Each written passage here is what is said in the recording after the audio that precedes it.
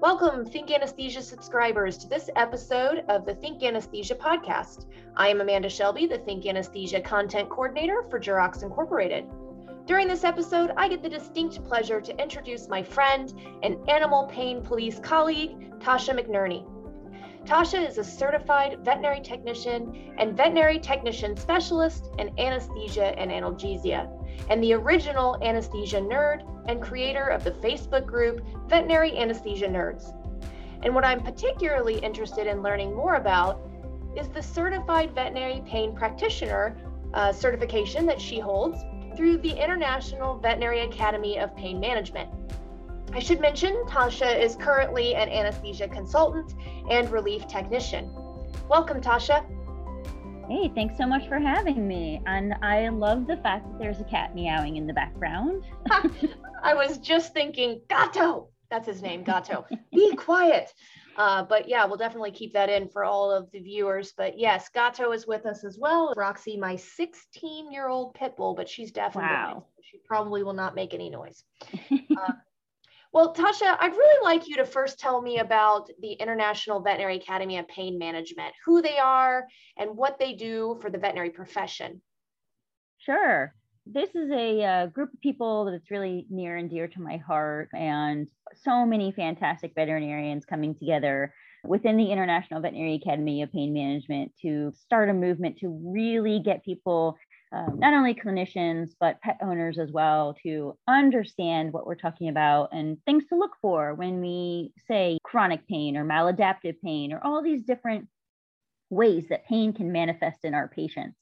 So certainly if you guys are doing surgery, everybody knows about acute pain, but as we have our pets living longer and we know osteoarthritis, we're more concerned with chronic pain. And we know that pain doesn't always serve the best purpose. Certainly in the immediate it does, but the IVAPM is really trying to get out there, not only with veterinarians, but veterinary technicians and nurses, veterinary students, researchers, industry reps, everybody around the world. We're all kind of on that same mission to advocate for the best practices when we're talking about treating animal pain. So, it's not just anesthesia, it's really anesthesia, but also oncology and pain management, dentistry and pain management, physical therapy, rehabilitation, all of these things coming together to provide the best experience and kind of like, move that needle forward when it comes to pain management.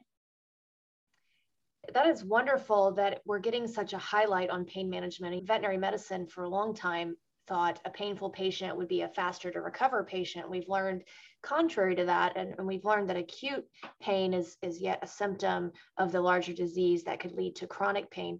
Could you give me some information on how you become a certified veterinary pain practitioner? What does that process look like?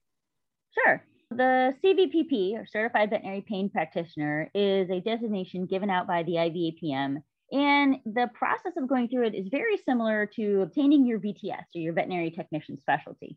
So the cool thing about the CVPP is it is open to not only veterinary technicians and nurses, but also veterinarians. So it really is trying to bring in the whole staff of the animal hospital together. Anybody who might work within the realm of pain management, give them this extra designation and extra information. So if you're interested in becoming a CVPP, you need at least 5 years in full-time practice. And at least 2 of those years, the most recent, need to be working with animals in pain.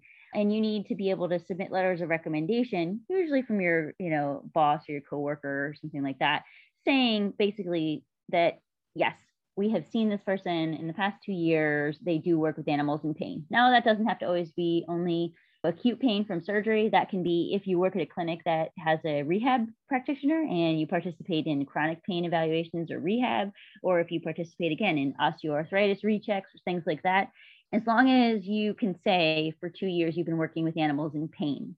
There is an application and a skills checklist, and that can all be found on the IVAPM website. You need to provide that letter of good standing. And then after you submit the checklist, you also are going to submit case reports. So again, these are very similar to the case reports you write for your VTS. They can pertain to perioperative pain management, major acute pain, chronic pain management, but case reports, we really want to be able to see during those case reports that you understand how to properly manage a painful case from start to finish. And then after that, there's a lot of things, but after that, you want to turn in your CE requirements. And this is probably the thing that maybe tripped me up the most, is that you really have to hone in on the fact that from the past couple of years, 90 hours of CE has to be pain management related. So that means if you want to do this, I usually tell people, start now getting your CE and make sure that it's pain management related. And then once you turn all this stuff in, your application gets approved. Just like your VTS, you go to a major conference, usually IVEX, and take the test. Yes, that seems very familiar to obtaining a VTS.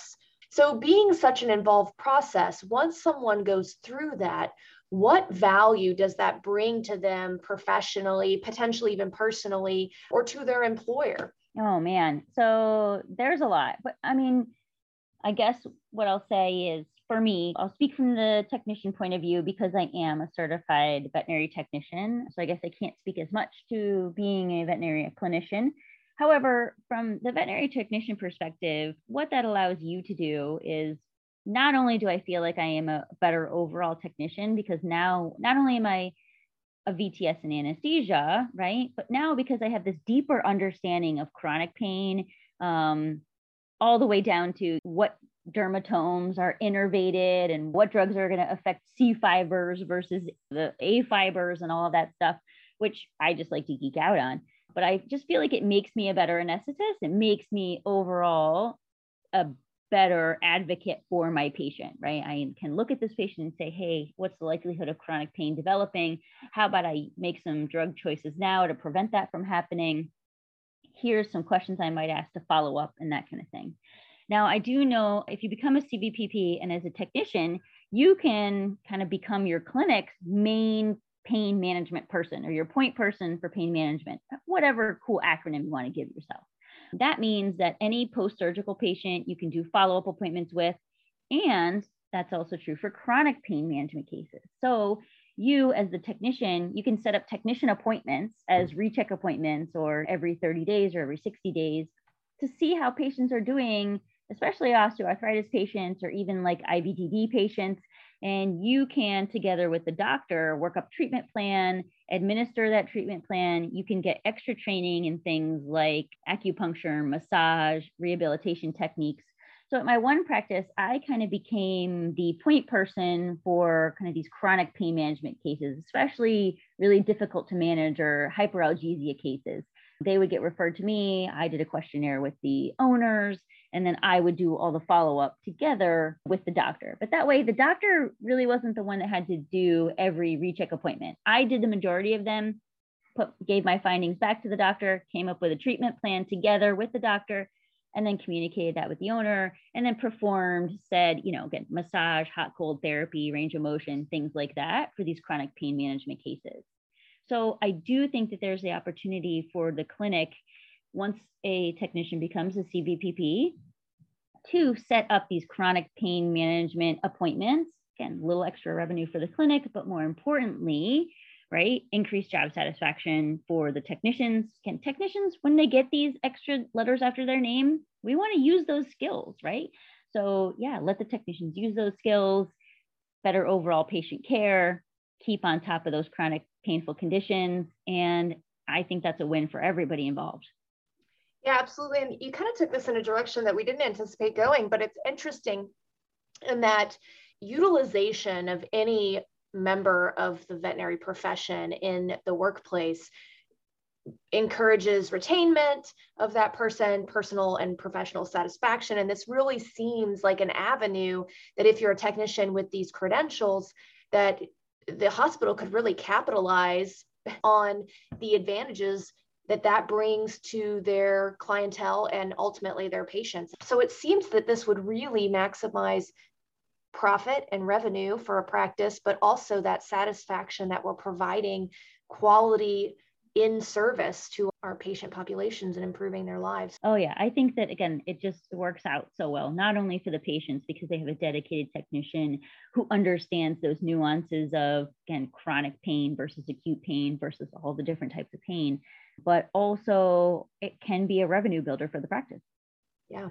Yeah, that's wonderful. I mean, wonderful all around for our patients and the practice. Yeah. Lastly, I would just like to end that while we do disagree on the best laryngoscope blade, I very much appreciate your time this evening to provide us with this valuable information. Hopefully it does inspire others to go pursue this certification. I know it's a long road, many with our profession being an average of 5 to 7 years, and that it requires 5 years. This really entrenches us in pursuing and maintaining this profession as a career, which definitely is satisfying. For more information directly about the IVAPM, you can find their website. It's IVAPM.org. Information for this certification can be found there, as well as all the other resources they provide. Would you just close with giving us an idea of, once you're a member, what other resources this organization provides those members?